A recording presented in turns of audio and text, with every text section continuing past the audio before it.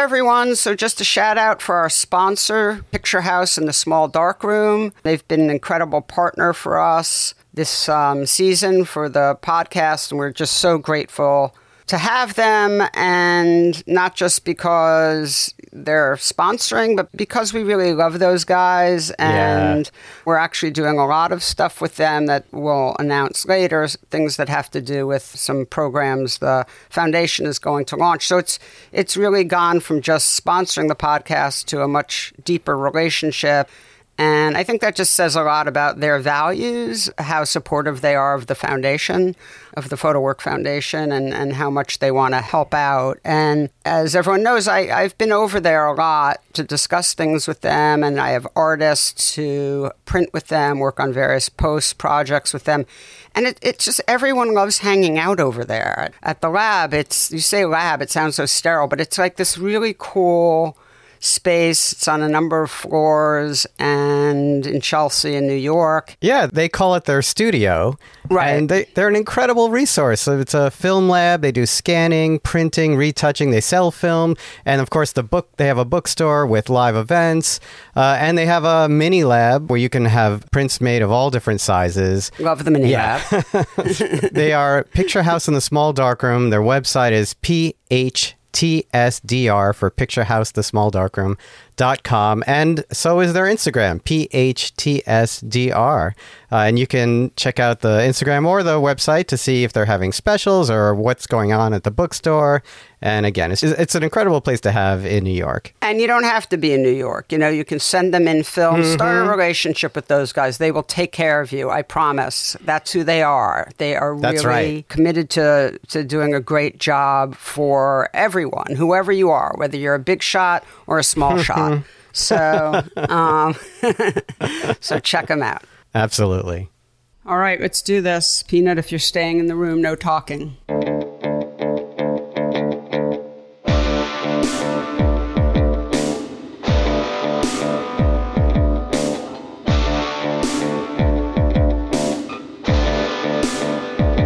Hello and welcome to the Photo Work Podcast, the talky and touchy-feely version of my book, Photo Work, 40 Photographers on Process and Practice.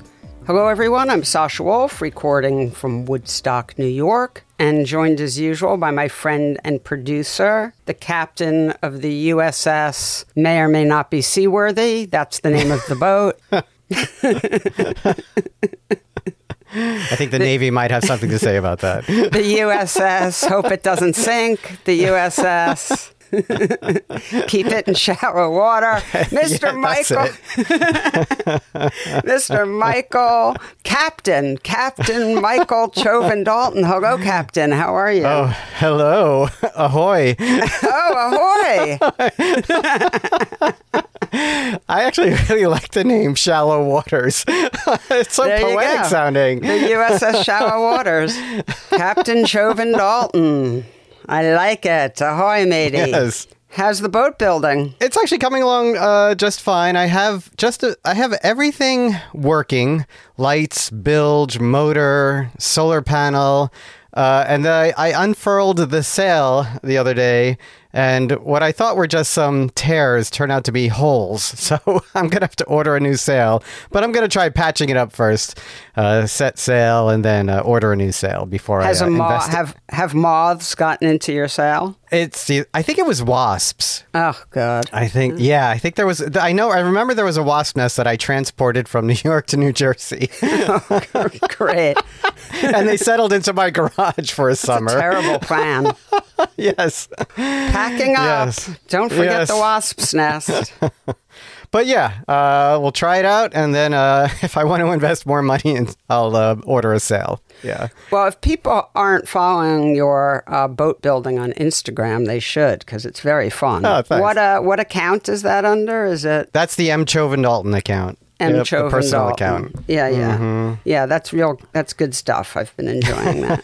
Thanks. Well, Michael, we have an interesting show today with a photographer who I would just say is a little out of our normal wheelhouse. He's a really highly conceptual and that traditional use of that word. Artist, comes out of the California Conceptual School, The Robert Heineken influence school, yes. Yeah, John Divola is our guest today. And the episode's a little shorter. It's hard not to acknowledge that. Well, John is a very direct, get-to-the-point kind of guy. Yep. Yeah, for sure. I think he's done 1,000 million interviews in his life. And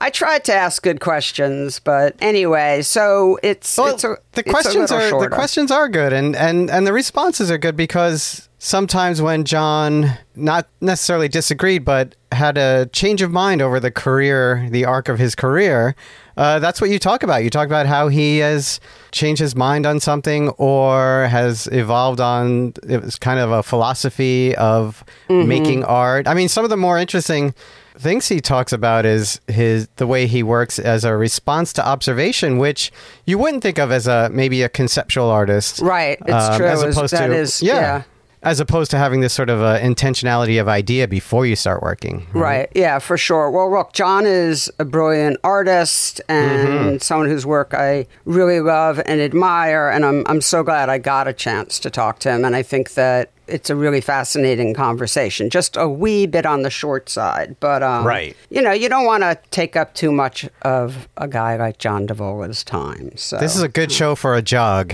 Yeah, exactly. Not a road trip. Right. Well, before we get to it, I just also want to say that we're going to take a little bit of a break, a little August break, but we'll be back with you in September. And yes. I'm already looking forward to being back with you. But I will say that a little break is needed for all of us. So that's going to be nice. But we have a great lineup for the fall that we're really excited about. So, yeah, just stick with us. And we've got some really cool announcements that we're going to be making about the foundation and a lot of good stuff when we come back with you in September. So absolutely. All right, Michael. Well, for now, if you don't mind, please take it away. And everybody, we will be with you soon enough. Meanwhile, have a wonderful rest of the summer. My pleasure. And here's your conversation with John Divola.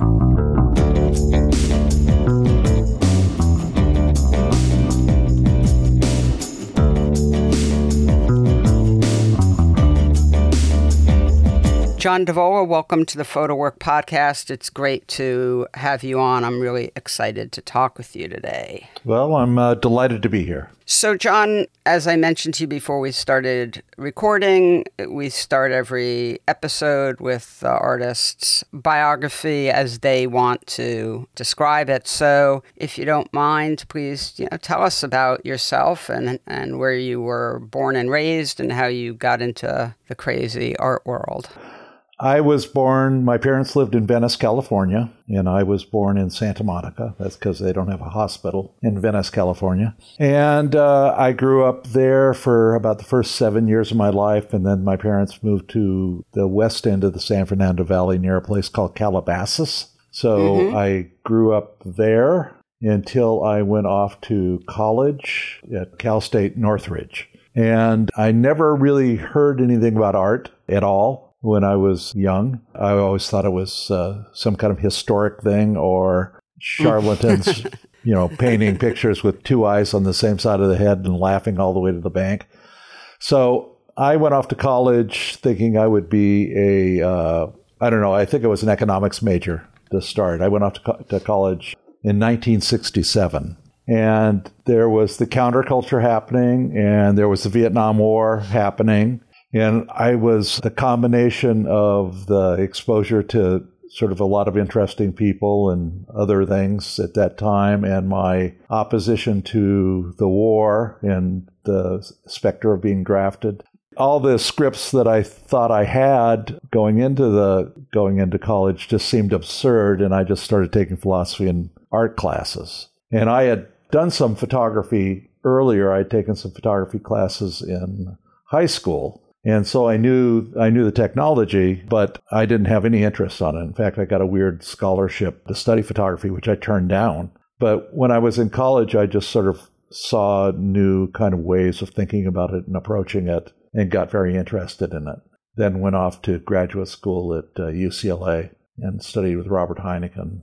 That would be 71 to 74. So it's my understanding that the Walker Evans show, the 1971 Walker Evans show at MoMA, had a really big influence on you. And I just want to quote you to yourself. You said you were interested in the concrete reference to the world. The pointing to visual values in the world is something I took away from it, from the show. Can you talk about that? Because it's really interesting to me and seems like it makes so much sense for the type of work you make. But can you just sort of expound on that? Well, there weren't a lot of sources to look to in the late 60s and early 70s in terms of photography and art. And the Museum of Modern Art was really the kind of center of that dialogue. And I did not see the show. I mean, I only saw the book. But everybody was kind of affected by that, and Walker Evans was kind of everywhere. And I think the premise of that work and a lot of work at that time was, and how that was kind of valorized or thought about, was that there wasn't a lot of aesthetic affectation, that there was a kind of directness of reference to the world, to the material world, to the sense of what architecture meant in the United States at that time, or that there was a unique kind of vocabulary or look of the United States. And actually, my interest in Walker Evans was not as mainstream as some other people. I mean, there's a very well-known quote by Walker Evans, which was that he didn't know what fine art photography was supposed to be, but he knew that under no circumstances should it be done anywhere near the ocean, which sort of, which sort of implies that, you know, the idea of the picturesque should be eliminated, and the sense of the author in terms of the photographer should be avoided, that there should be kind of a directness of reference to the world. And so, I mean, I was interested in that, but by the same token, at some point, I very quickly moved away from that. And the other thing that really interested me about Walker Evans, though, was that he was interested in aesthetics, but pointing to aesthetics in the world, which like he's always photographing hand-painted signs. He's always he's always photographing buildings where some contractor has made certain kinds of aesthetic choices. And so it's not that he's not interested in aesthetics, but it's more referential than kind of abstract on the level of the print. Do you, I mean, I'm sort of digressing here from my notes, but do you buy the idea of that type of objectivity, that the author, in this case Walker Evans, inner voice is not in the pictures? Well, I buy it in certain kinds of photographs. I mean, you know, the camera that points at the parking lot outside of the, you know, Walmart, that's, you know, pretty objective. Right. Exactly. You know, I'm not so sure I buy it in relation to a lot of bodies of work that are defined as fine arts photography. You know, for example, new topographics, I think, is more a kind of accepting, you know, moving from a pictorial kind of emphasis in earlier photography, you know, Ansel Adams and such, to an aesthetic that's more informed by minimalism in the aesthetics in other art forms at that time. So it's a different aesthetic, but there is an aesthetic, and there is a individual sensibility that has to do with a kind of aesthetic. So it's a complicated question. I mean, to me, whether or not the aesthetic is minimal or minimalist, as in the Joe Dio, Louis Baltz, Robert Adams, that type of new topographic work, or whether it's, you know, Weston or whoever.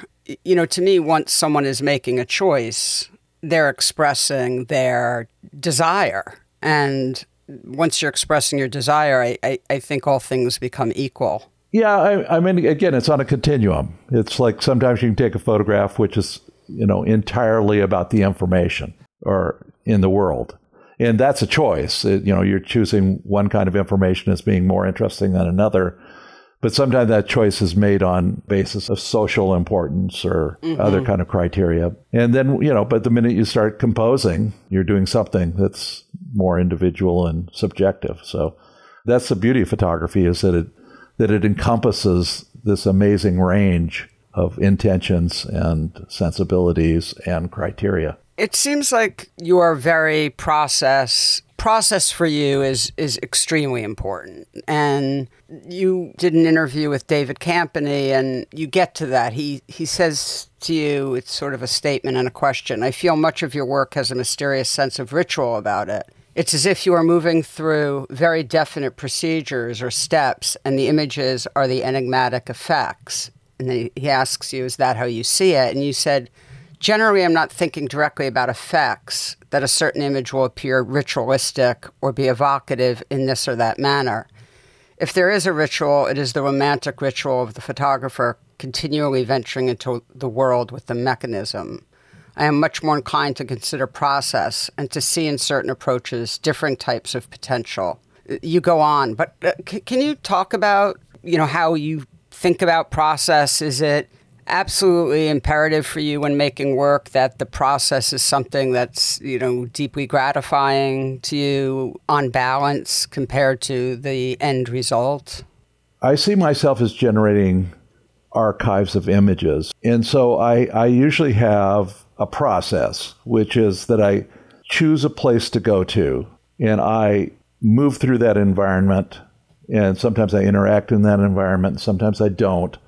And I make a set of these kind of impressions, which are artifacts of my literally being somewhere. Mm-hmm. And I bring back these material artifacts, these literal impressions of an engagement. And that's the main way I see it. And I see it, all the bodies of work as related in that I've done that over a period of time. So if you go way back to like 1971 or 72, one of my first, what I would call mature bodies of work, I photographed in the San Fernando Valley.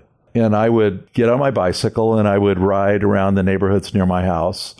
And I'd photograph bushes and garage doors and people watering their lawns and all manner of things that I would come across. And it was always the act of doing it that I valued. It was like the actual activity of moving through the environment, which was where I lived, coming across people and places, and coming back with these material artifacts. And I would show them to people, and I was always disappointed that they saw them as some kind of judgment of the subject. Like, oh, aren't these houses banal? Or, oh, aren't these people silly looking?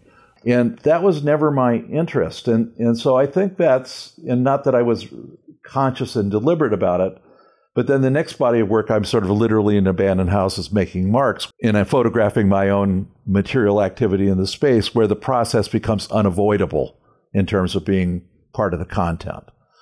So whether or not I'm doing that or not doing that, I'm interested in, again, this set of artifacts that I generate referencing my activities in the world, a particular time, place, and circumstance, what they call in the art world indexicality.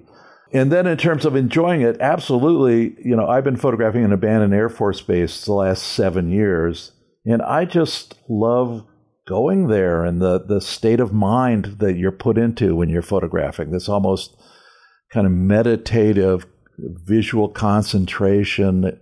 And that's why I got into it in the first place. It's, that it was a way for me to, sort of required for me to kind of maximize my experiential engagement with the world. I was always, I've never smoked cigarettes, but I was always envious of people that smoked because they could like sit on a patio and look at the landscape, and they would smoke a cigarette and it slowed them down somehow to appreciate the looking. And somehow being a photographer for me sort of does that. That's a pretty bad metaphor, but nonetheless, there is an absolute enjoyment I get in the doing of it.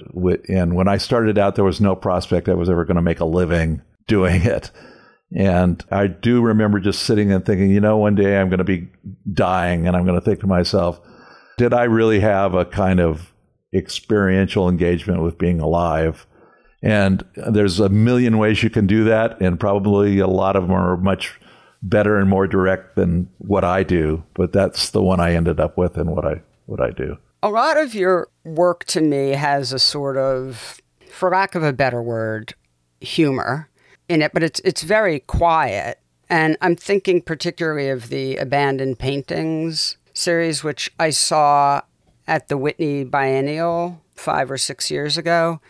And, I had gone through the biennial, through the whole exhibition, and of course there was a lot to love. But, as these things go, there was a lot that was also quite ponderous and some things that were just overwhelming, et cetera. And then I got to your work.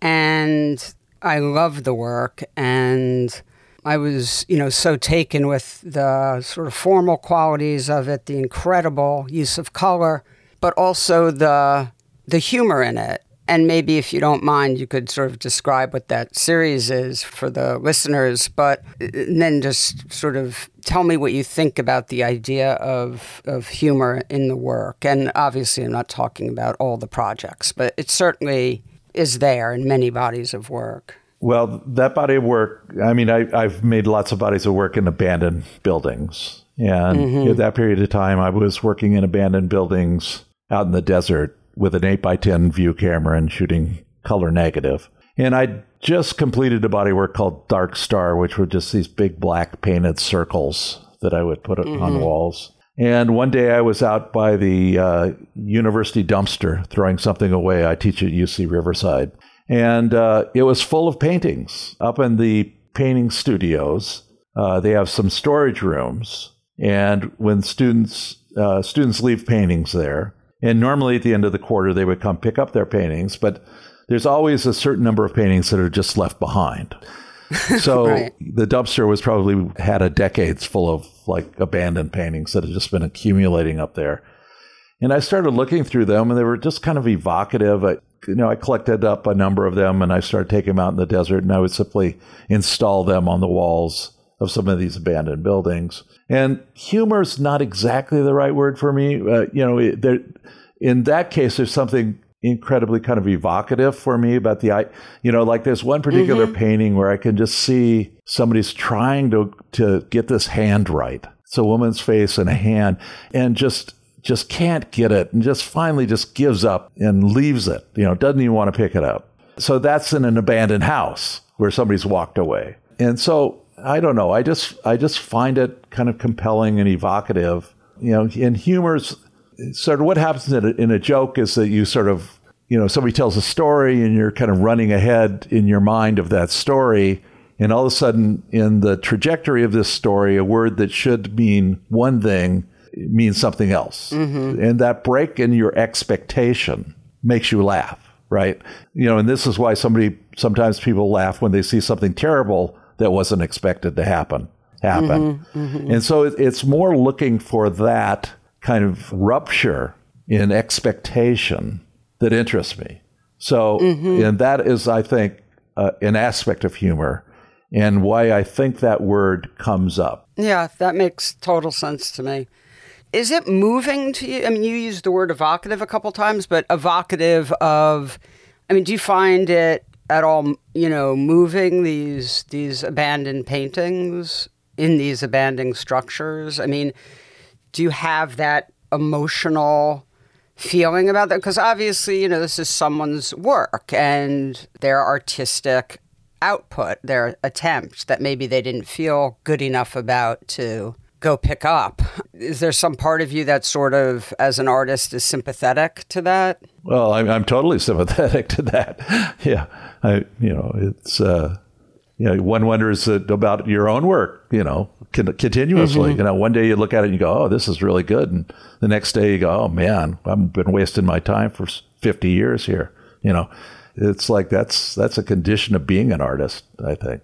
Do you think that? Sometimes. Yeah, sure. How do you get out of that? You just wait for the next day when you're over it? Or well, for me, it's not super intense. I don't get like depressed about it. But yes, of course, every once in a while you wonder about, whether it makes sense or whether, is it time to retire or, I don't know. I always say everything's complicated because everything is complicated, but I don't want to make too much of that. I'm just interested in what happens with images within images. Like recently, again, I've been photographing this abandoned Air Force base in the housing area, and I've been making AI generated images and placing them in the room. And the AI is really kind of clunky and just kind of samples from all kinds of things and comes up with something. And just the idea of it the idea of the source of it in relation to what I do with it just seems compelling and interesting to me. And basically, when I do stuff, I have a relatively vague sense of potential. And that's the beauty of photography, especially, man, with digital photography. The operative action is measured in a fraction of a second. There's no reason not to try this and try that. Now, it's different with the abandoned paintings because I'm using an 8x10 view camera and it's expensive and slow. So, slightly different kind of procedures with the two ends of that spectrum. What is your relationship to the viewer and how you think about people looking at your work? Because obviously you're sort of in this space where, you've made a lot of pictures where if the viewer doesn't know, hasn't read the description, there's a good chance they don't know that you've intervened in the space and made the marks that you've made. Whether it's leaving abandoned paintings, that's a little bit more obvious, but in a lot of the mark-making work, it's not clear, or it could be unclear to someone. Do you think about that, what people's comprehension is? I'm always surprised when people don't realize that I've acted in the space, although I'm always most interested in images where the line between what I've done and what was already there is indistinct. That's kind of the most interesting thing for me, is where you're not quite sure where what I've done and where somebody else has done, where the line and distinction between those two things might be. I kind of expect the context to inform the reading in terms of people knowing that I've done the intervention. But yeah, it doesn't particularly bother me that somebody might see something and like it or not like it, not knowing that. I mean, I'm totally open to that being a possibility, or, on the internet, it's a probability. If somebody has simply taken a piece and dropped it somewhere else on the internet. But that's not my expectation, is that it will function without that awareness. How do you think about, the individual image and the photograph as an object? Because in some ways, I think of your work as being not dependent on the print as object the way, some old platinum print or something that's just, a simple picture of a pepper, but is rendered really beautifully in the silver or whatever metal on the paper. But how do you think about your work as an object? And it's my understanding that you have certain collections of photographs. So I assume that you have some interest in prints, but I'm just curious how you think about your own work as an object. Well, when I started out, being in Los Angeles, I saw no original art, photographs or paintings or sculptures.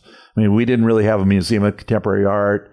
There was one photo gallery that was in somebody's house. It was named Ohio Silver because it was on Ohio Street.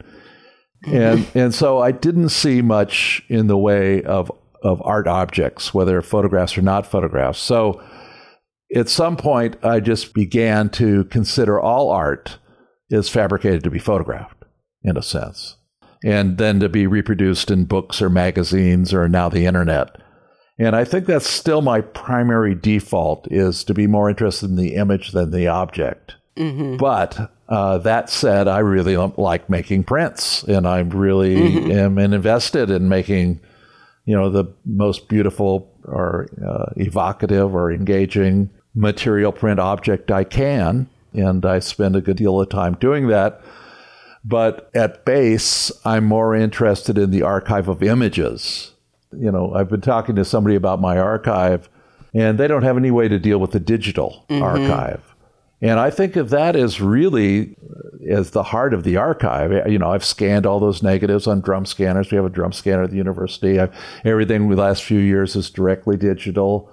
And it seems to me that should be, that would be the easiest thing to collect. That's what people should collect. But we're still very oriented to the material aspects of photographs and haven't made much of a transition into the recognition that these images have these kind of digital manifestations that are at least of equal significance.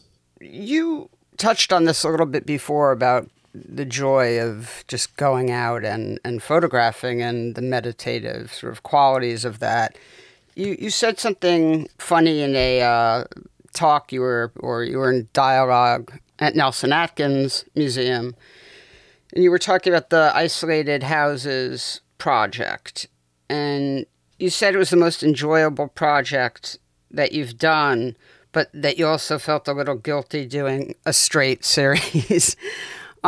Were you joking around, or do you really feel that way? And I get it, just because it's sort of minus an element you usually have in the work. But do you still feel that way? No, I actually don't still feel that way. But at the time, I did. I'd done a kind of conceptual piece called Four Landscapes prior to that, where I photographed out in the desert with kind of grainy black and white film of those isolated houses. And I was just seduced by kind of the beauty of the light and the form of the house on the kind of relatively infinite plain of the desert.